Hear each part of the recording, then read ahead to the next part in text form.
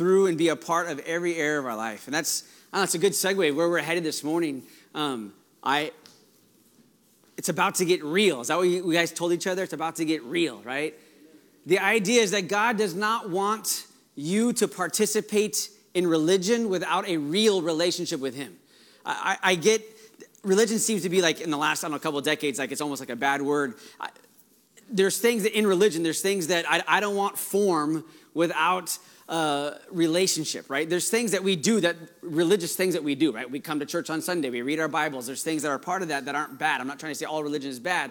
I'm saying that there's things that I don't want religion without relationship. I don't want to have things that I just do that I'm known that I'm just a religious person. I could care less about that. I want to know that when someone talks about Ryan, they say that guy has a real relationship with Jesus. I see Jesus in him. I see the same acts of Jesus, the same kindness of Jesus, the same power of Jesus, that it's just in him. Jesus is in him. And that's what I want to talk to you about this morning. We've been talking about David last Sunday, and we're going to maybe stay on this for a little bit. But the idea is that David was a man after God's own heart, right? That there was the form, his oldest brother, right? When Samuel came to find the next king, he came to Jesse's house, and there was the oldest brother. And he was strong and big and just looked royal and like, that's got to be the next king. And what did God say? He's like, I don't look at the outside. I'm not looking at I look at the inside. And there's something about what God is saying.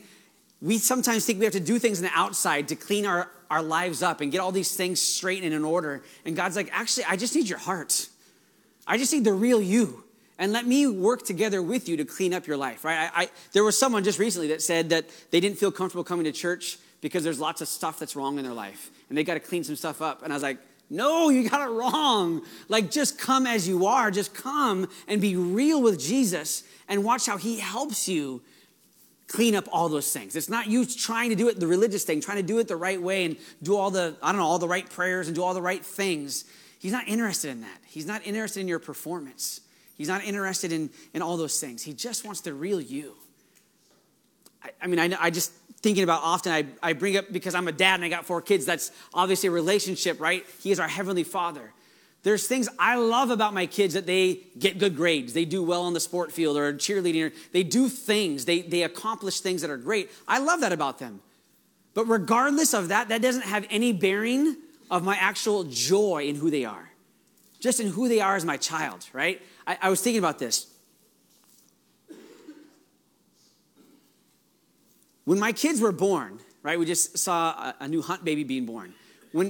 If you had kids, when your kids were born, your goal wasn't, I'm so excited I get to bring this new human into my life, into my household, so that I have another person in my life that I can tell them what to do and they have to obey me.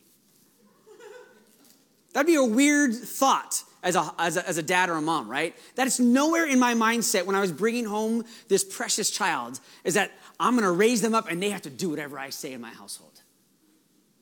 But it's amazing how some of us as Christians, we have that mentality that we think that's who God is in our life. That he's just looking for you to do what he says. Just obey me. Just do what I say. And if we don't do what he says, then we have all this shame and guilt and we feel afraid to come into his presence. Like our Heavenly Father, he has no desire. He didn't create you just to have another being that will do what he says. He's got angels that do his bidding. He didn't create you so that you would just be an obedient slave. That was nowhere in his mindset when he created you. He was saying, I want a son and a daughter. I want someone I can have relationship with.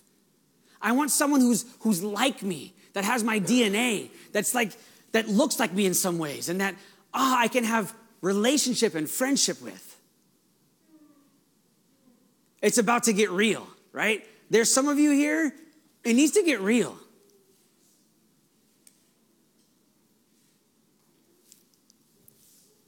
As a pastor, I've even had these thoughts and felt these feelings. That if I went a day without opening up my Bible, I was like, oh, I'm a bad Christian, I'm a bad pastor. Like, I didn't perform well today. And I felt that, I thought that, and I was under that influence. Let me get it straight, right? Jesus does say, it's everything in context. Jesus says, if you love me, you'll obey me. So there is obedience is a part of our relationship with him. But there's a difference from being a slave or a friend, right? We talked about this a little bit. John 15:15. It's got easy to remember. John 15:15. Jesus is talking to his disciples. He says, I no longer call you slaves. I call you my friends, right? For a servant doesn't know what his master is doing, but I've called you friends, for all things that I've heard from my Father, I've made known to you. There are secrets, there are whispers, there are things that go on in heaven that you will never hear if all you think of yourself is as a slave.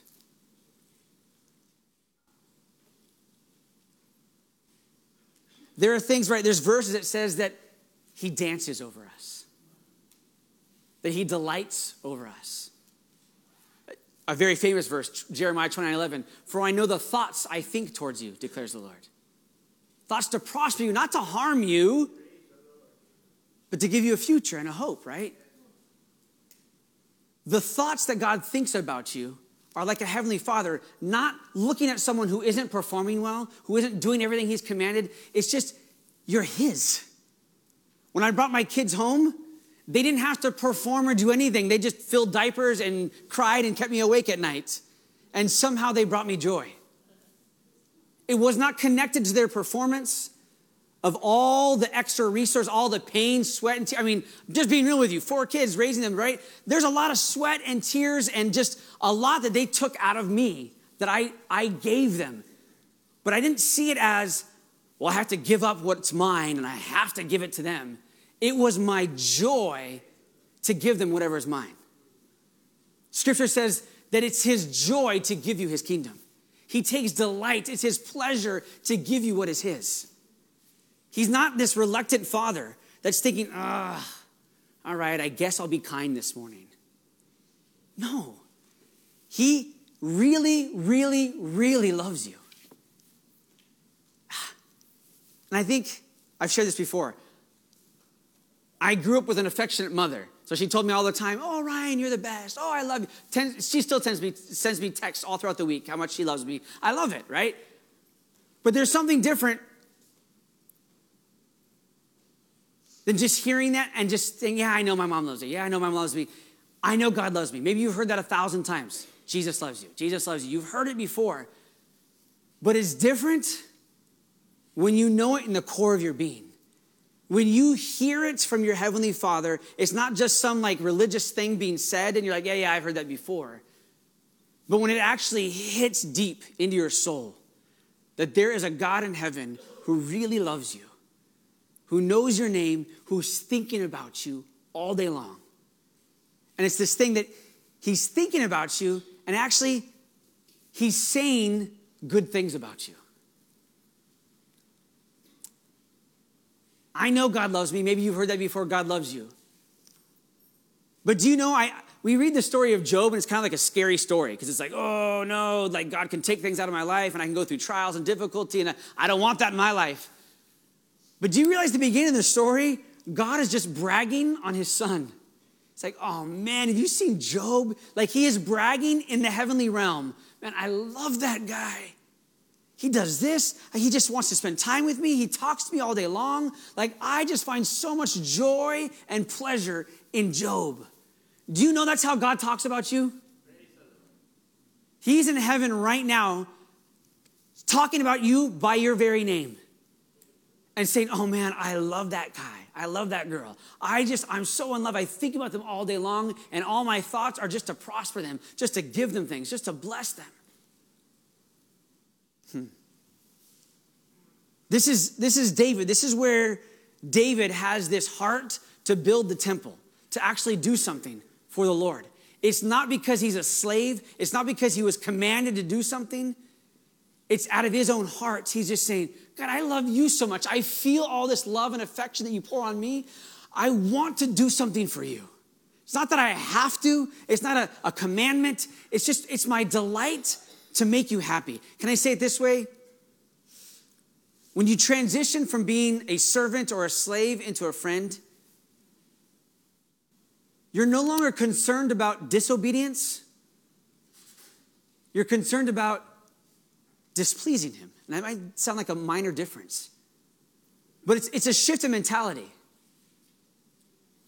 If my kids were raised in a household where all I did was yell at them every time they got something wrong.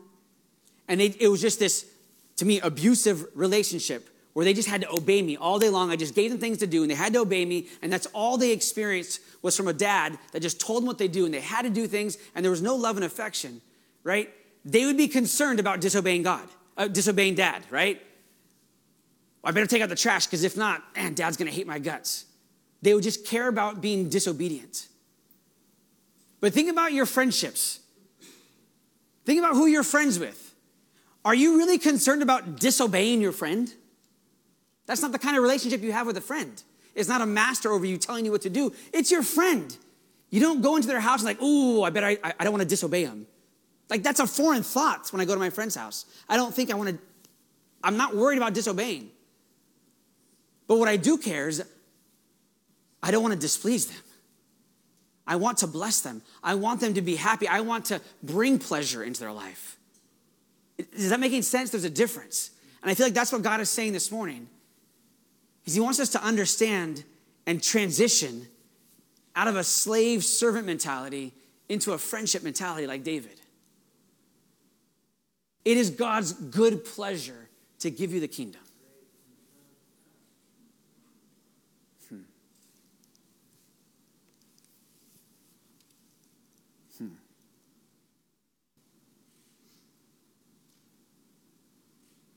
All right, really quick. I can make this a 4-point sermon. I'm not doing that, but I feel like sometimes it's helpful. There's things that shift or change when we go from servant mentality to friendship mentality. What we know changes. If you read that verse, he says, I'm revealing to you what my Father says. You can know what my Father says. First thing that changes is actually what you know. There are things, Scripture says, that these are only spiritually discerned. There's truths, there's revelation that you will never understand through reason, through intellect, through studying, through all of that. It actually only comes in relationship, in intimacy with him. What you know changes. Like I said, I went to Bible college. I was given I love Bible trivia. My mom every once in a while gives me like little books of Bible trivia. And I love Bible trivia. But that's so different than knowing God, one of my words, right? Yada, experiential knowledge. I want us to have not just information. I want us to have experiential knowledge. So I say the first thing that changes is what you know. You can actually know the heart of God. It's not just studying his commandments, but even in the Old Testament, it says there'll be a time where he writes his commandments on your heart. You just know them. It's not coming through studying, through, all this reason. I'm not saying you shouldn't read your Bible. That's not what I'm saying, but I'm saying the whole purpose of reading my Bible is not just to memorize commandments like a servant. It's like a friend. I get to know what's on his heart. I get to know why he commanded that. Not because I just have to obey him. Why is he saying that? Because he loves me. Everything he says don't do, it's not because he's a killjoy, right? It's because he wants to give me life and I might have it more abundantly. And if I choose that, I'm missing out on real life. So his reason for saying this is because he loves me so much. When I know that he loves me so much, those commandments become so much more, they're not so difficult. They're not so challenging. It's not like, I have to sacrifice, I have to give this up so God gets what he wants.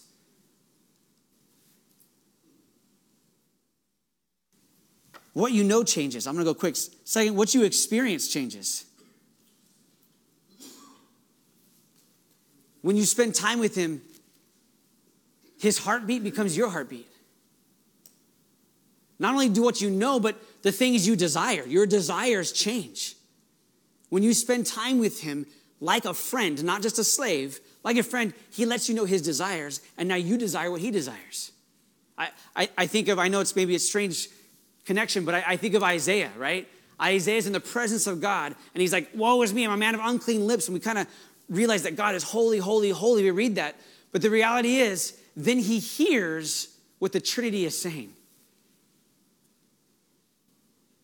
Who will go? Man, I just want someone to go and share my message with the people. He gets to hear what's on the heart of the Father. And he's like, here am I.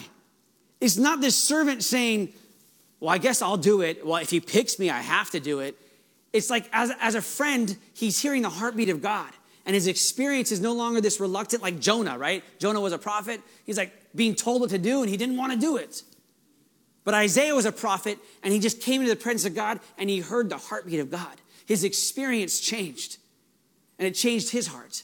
He wasn't a reluctant prophet. He's like, no, I want to do what you want, God.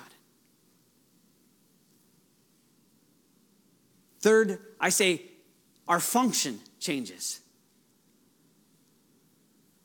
We no longer do things for God. We do things with God.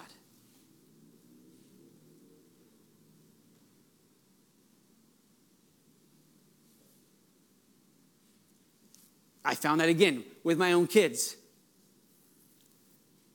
When I tell them, Jen and I can tell you stories and stories and stories of telling our boys to clean their room. We have 3 boys in 1 bedroom. So just imagine the chaos that happens in that bedroom. It can be a completely immaculate bedroom, and in one day, it's just chaos, right? I could go in there and stand in the doorway. I tried it. Trust me, I tried. I stand in the doorway, and I told them, pick that up, put it over there. Pick that up, put it over there. I was trying to tell them, listen to your dad, obey. But it's different when I would go into their room, and I would do it with them. All right, can you pick that up with me? Here, let's pick it up together. Let's put it in there together. There's something about doing something with your dad. It's different than doing something just for your dad. I think there's a mentality sometimes that we have to do things. We have to do them. When it's actually, no, he just wants to do it with us. God doesn't want to just tell you and command and tell you everything you have to do in your life, and it's all these rigid things. I know I'm wrapped up in this decision process. My oldest is getting ready to go to college, and he's trying to figure out which college to go to. And I know for me in my life, sometimes it's the same thing. Like, God, just tell me what to do, and I'll go do it, because I know what you want is going to be the best thing to do. And I feel like so often God's like, I'm not going to tell you what to do, but I'm going to go with you as you make a decision. I'll make it clear as you go. As you put forth attempts to try something, I'll do it with you. God is just saying, I want to be with you in this decision making. I don't want to just tell you what to do. I want to be with you. Same thing in my decision making, my prayers, in my request to God. It's no longer just saying, I'm learning to say, God, just tell me what to do. God, would you be with me? Would you be with me? I want to do this with you. I don't want to do it apart from you. I don't want to do it in my own intellect. I don't want to lean on my own understanding. But in all my ways, I just want to do it with you. I want to acknowledge you that you are with me, you are in me, you're for me. Let's do this together. Is that making sense? Not just for him, but with him. And finally, your identity changes.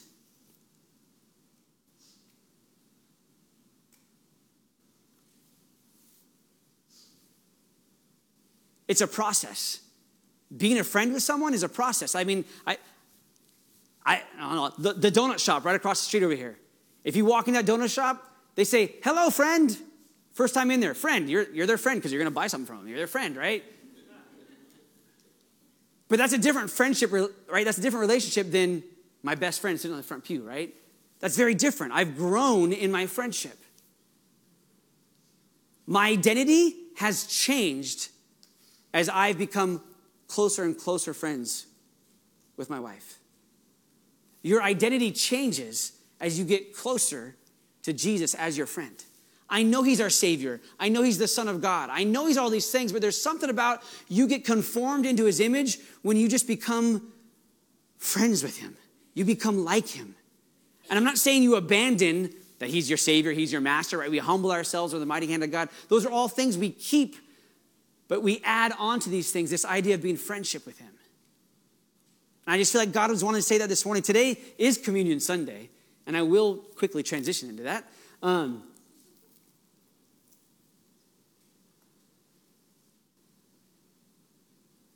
As I said, John 15:15. That was in the context of Jesus being at the Last Supper with his disciples. His last moments with them. And he's saying, man, I no longer call you slaves or servants. I call you friends. But he also instituted communion.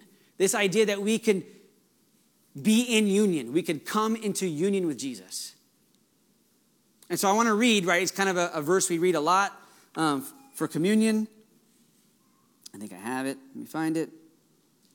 Matthew 26:26 through 28. If you could find that, throw that up there. Matthew 26:26 says this.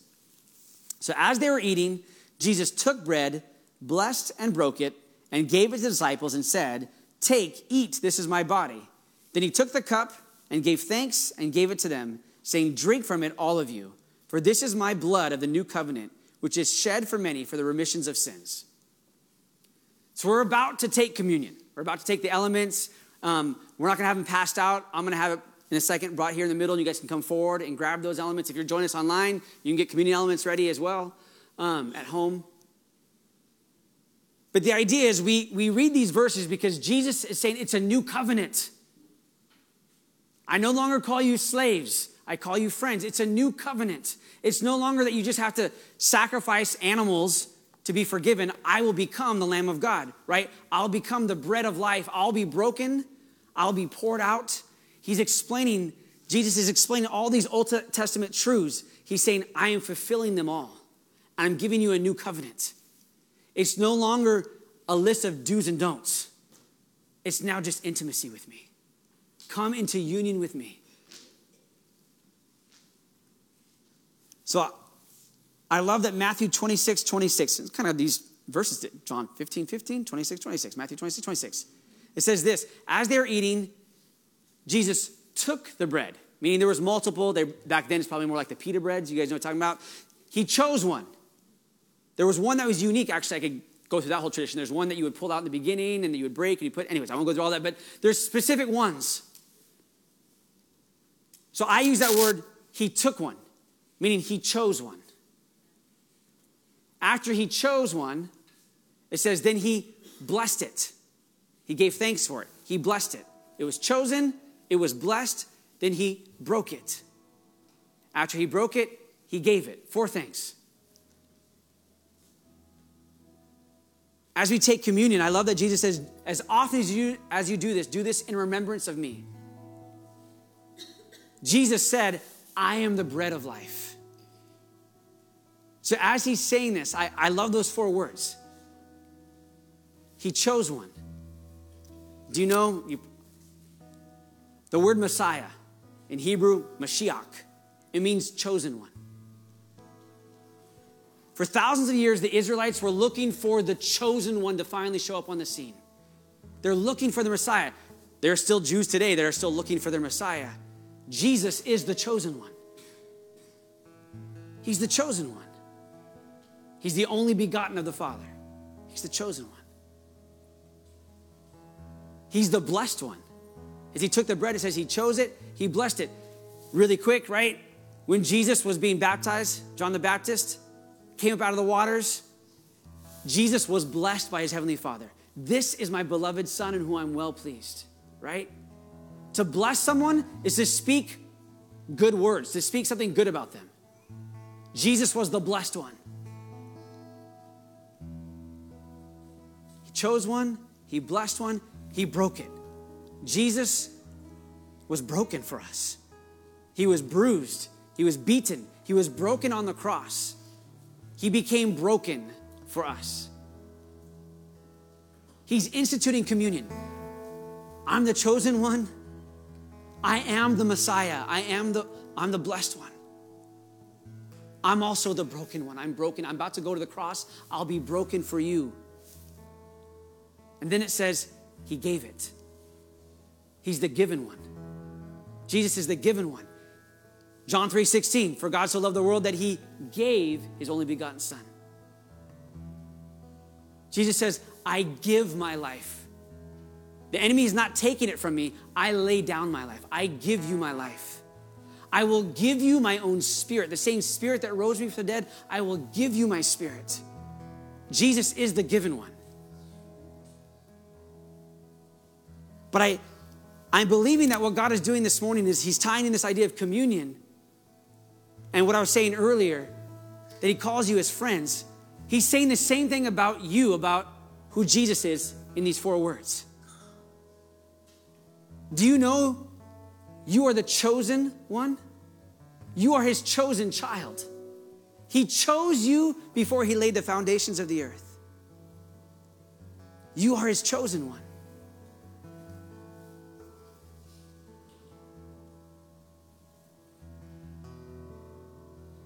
What does it feel like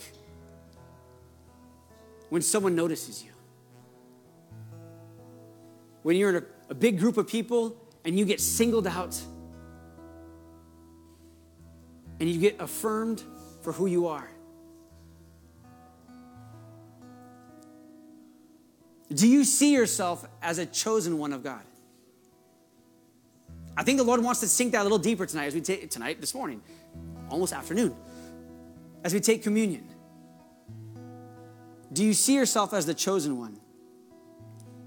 I just recently read this in a book from Henry Nouwen, and it says this: we have to reclaim the truth that we are God's chosen ones, even when our world does not choose us.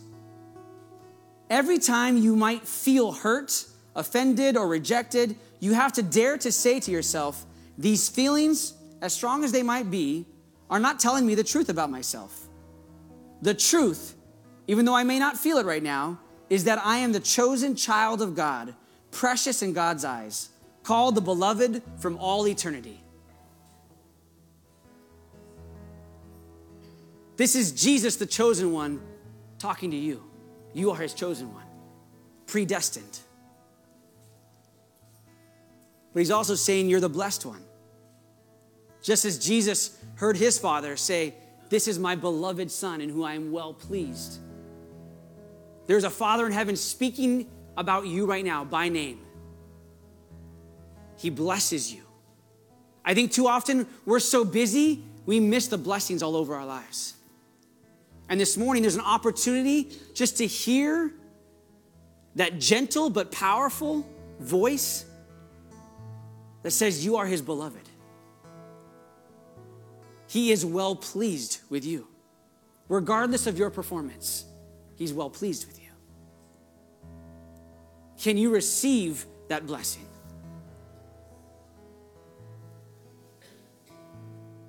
Broken. If you read every story in here, every hero of the faith, they lived broken lives, including Jesus.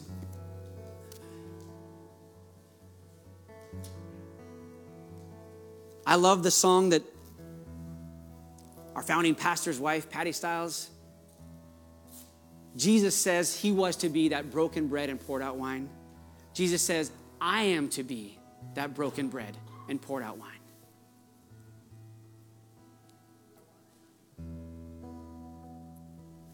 Can I share it this way?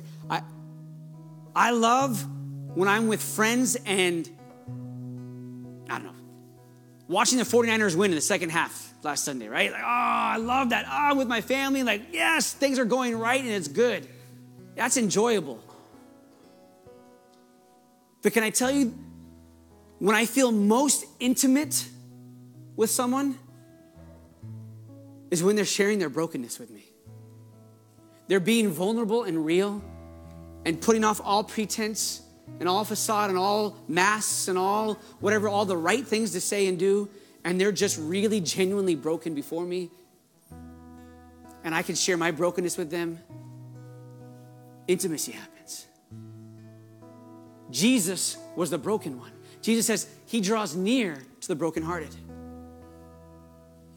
You can be broken this morning. And you can have greater intimacy with Jesus than anyone else in the room.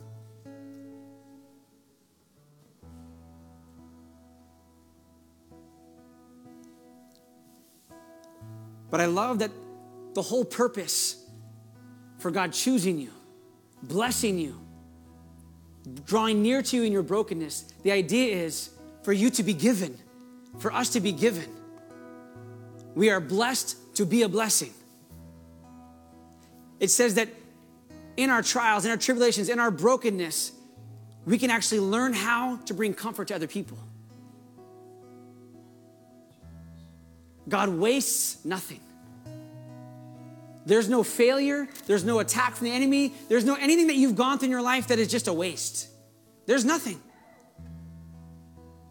God's desire is to be real with you, but to make you real and authentic so you can be that to other people around you. You can be given, be spent.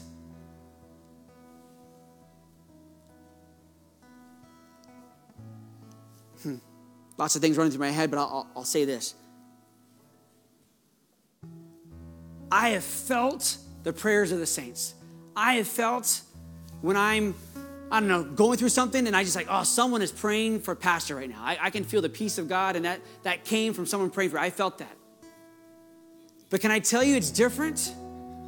I enjoy that, but it's very different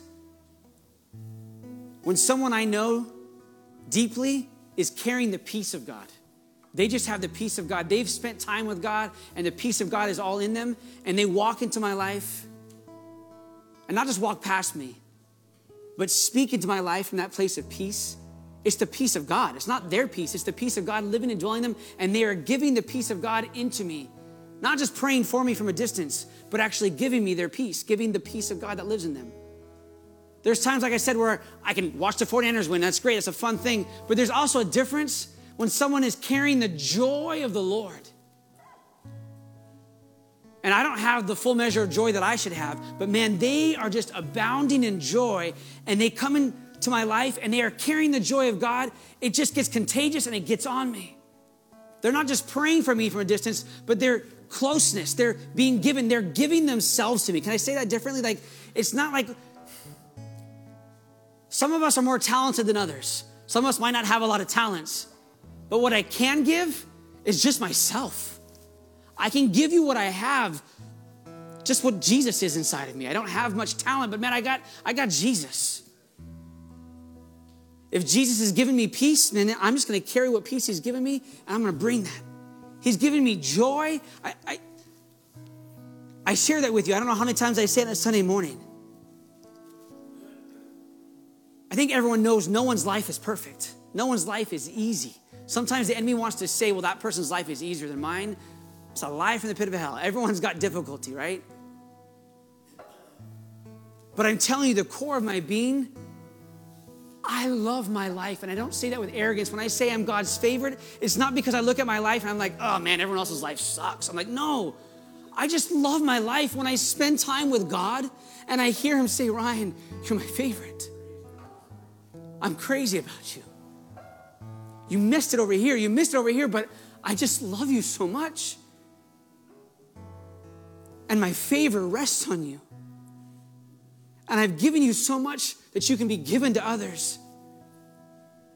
There's something that makes my life so enjoyable that I want to give that to you. I don't want you to go through life being a victim, being someone that you don't have anything to give. It's like, no, you have everything that pertains to godliness. You have everything in your life. He's given you the kingdom.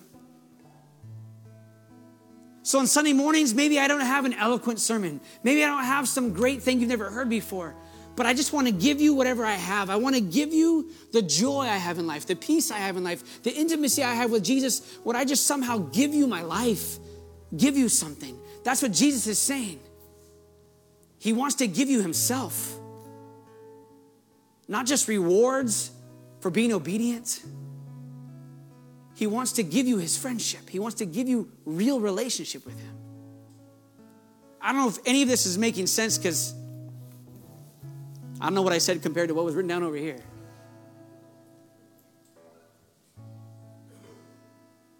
But as we take communion this morning, I would love for you to think about those things. Yes, think about Jesus, how he is the chosen one. He is the Messiah, the blessed one. He is all those things. But he's giving you these elements. As we take these elements, he's giving you his life so that you can be those same things too. I'm believing that somehow God is able to say the things I said and meet people where they're at. That as we take communion, there'll be a time to come get the elements and just go and sit. I believe there's someone in this room that you just need to hear the voice of your Heavenly Father. You need to hear what he says about you. And maybe it's not going to come through a pastor preaching at you. Maybe it's not going to come through worship. Maybe it does come through all those things, but maybe it just comes and just holding those elements and you just being real before God. Just saying, God, I need your voice. I need to know what you think. I need to know what you say.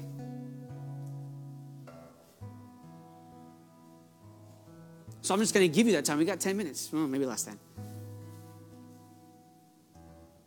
Take these elements and spend time with God.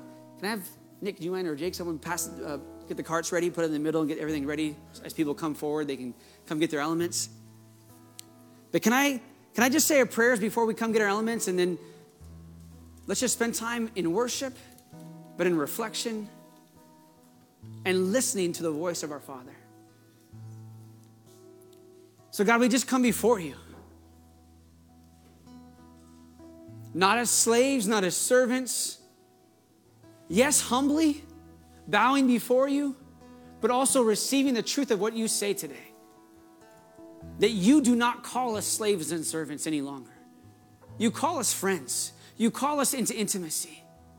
You long to speak your words of affection and kindness and gentleness, but also with strong affirmation. God, I pray that each one of us would hear the words of our Father today.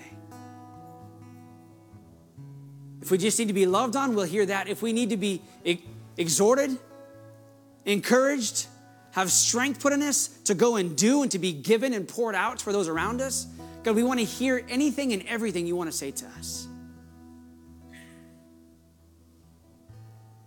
We're hungry for more of you. We're thirsty for more of you. We long to be intimate with you, Jesus. So we draw near to you, knowing that you will draw near to us. In Jesus' mighty name, amen. Come get your elements and grab a seat and just spend some time before the Lord.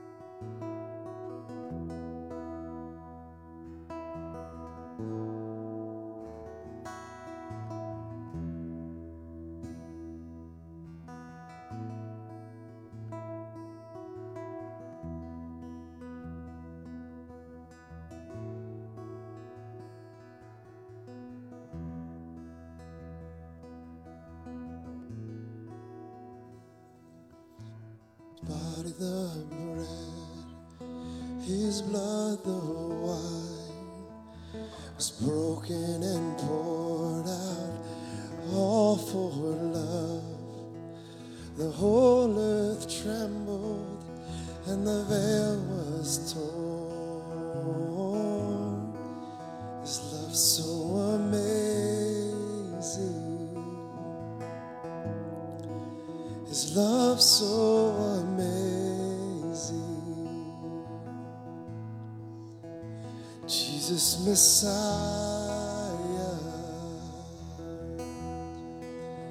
name above all names, my blessed Redeemer,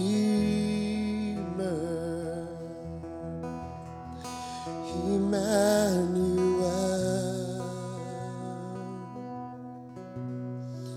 the rescue for sinners, the ransom from heaven, Jesus Messiah, the Lord of all.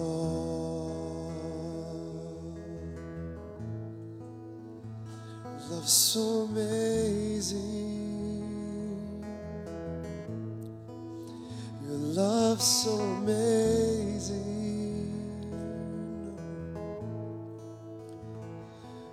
Lord of all, the Lord of all.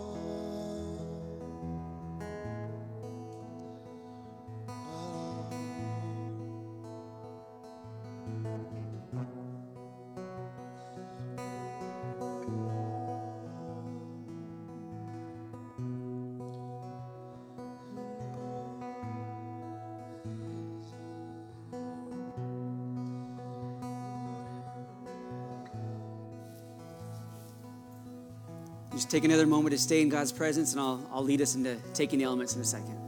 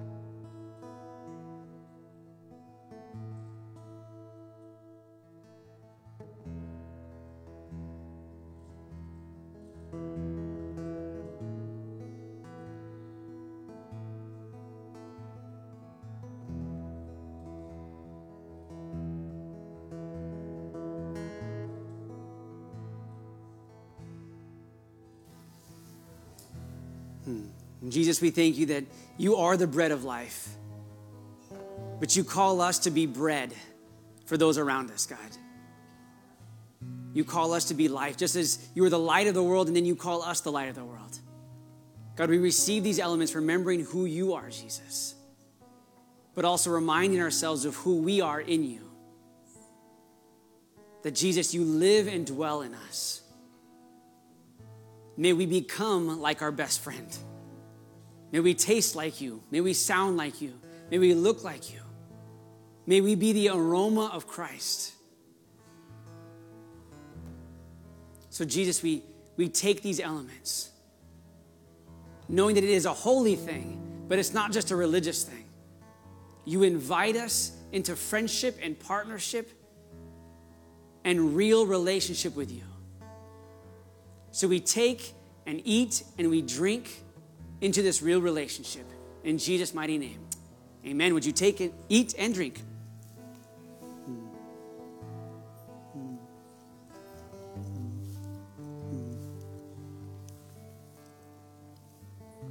Actually, can I ask for the worship team to come on up? And we can do this. I know service is about to end. And if you have to go get kids, you can do that. But I feel like we're supposed to sing Champion again. There were some good words and good lines and good things that were spoken and declared that go right along with what God is saying this morning. And so we've had a time of reflection, but it's got to be that we don't just stay in that place, but we get to a place where we understand who he says we are, and we leave here knowing that he is our champion, but that we are to be a champion. I told you before that God, what he says about Ryan in heaven, he says Ryan is a champion of hope. God says the same things about you. You guys are champions. You're more than conquerors through Christ Jesus. You're not just tossed to and fro. You're not just succumb to the things the enemy does in your life. You are more than victorious. And so as we sing this song, would you stand with us as we sing this last song and just declare this about Jesus and about ourselves? Amen?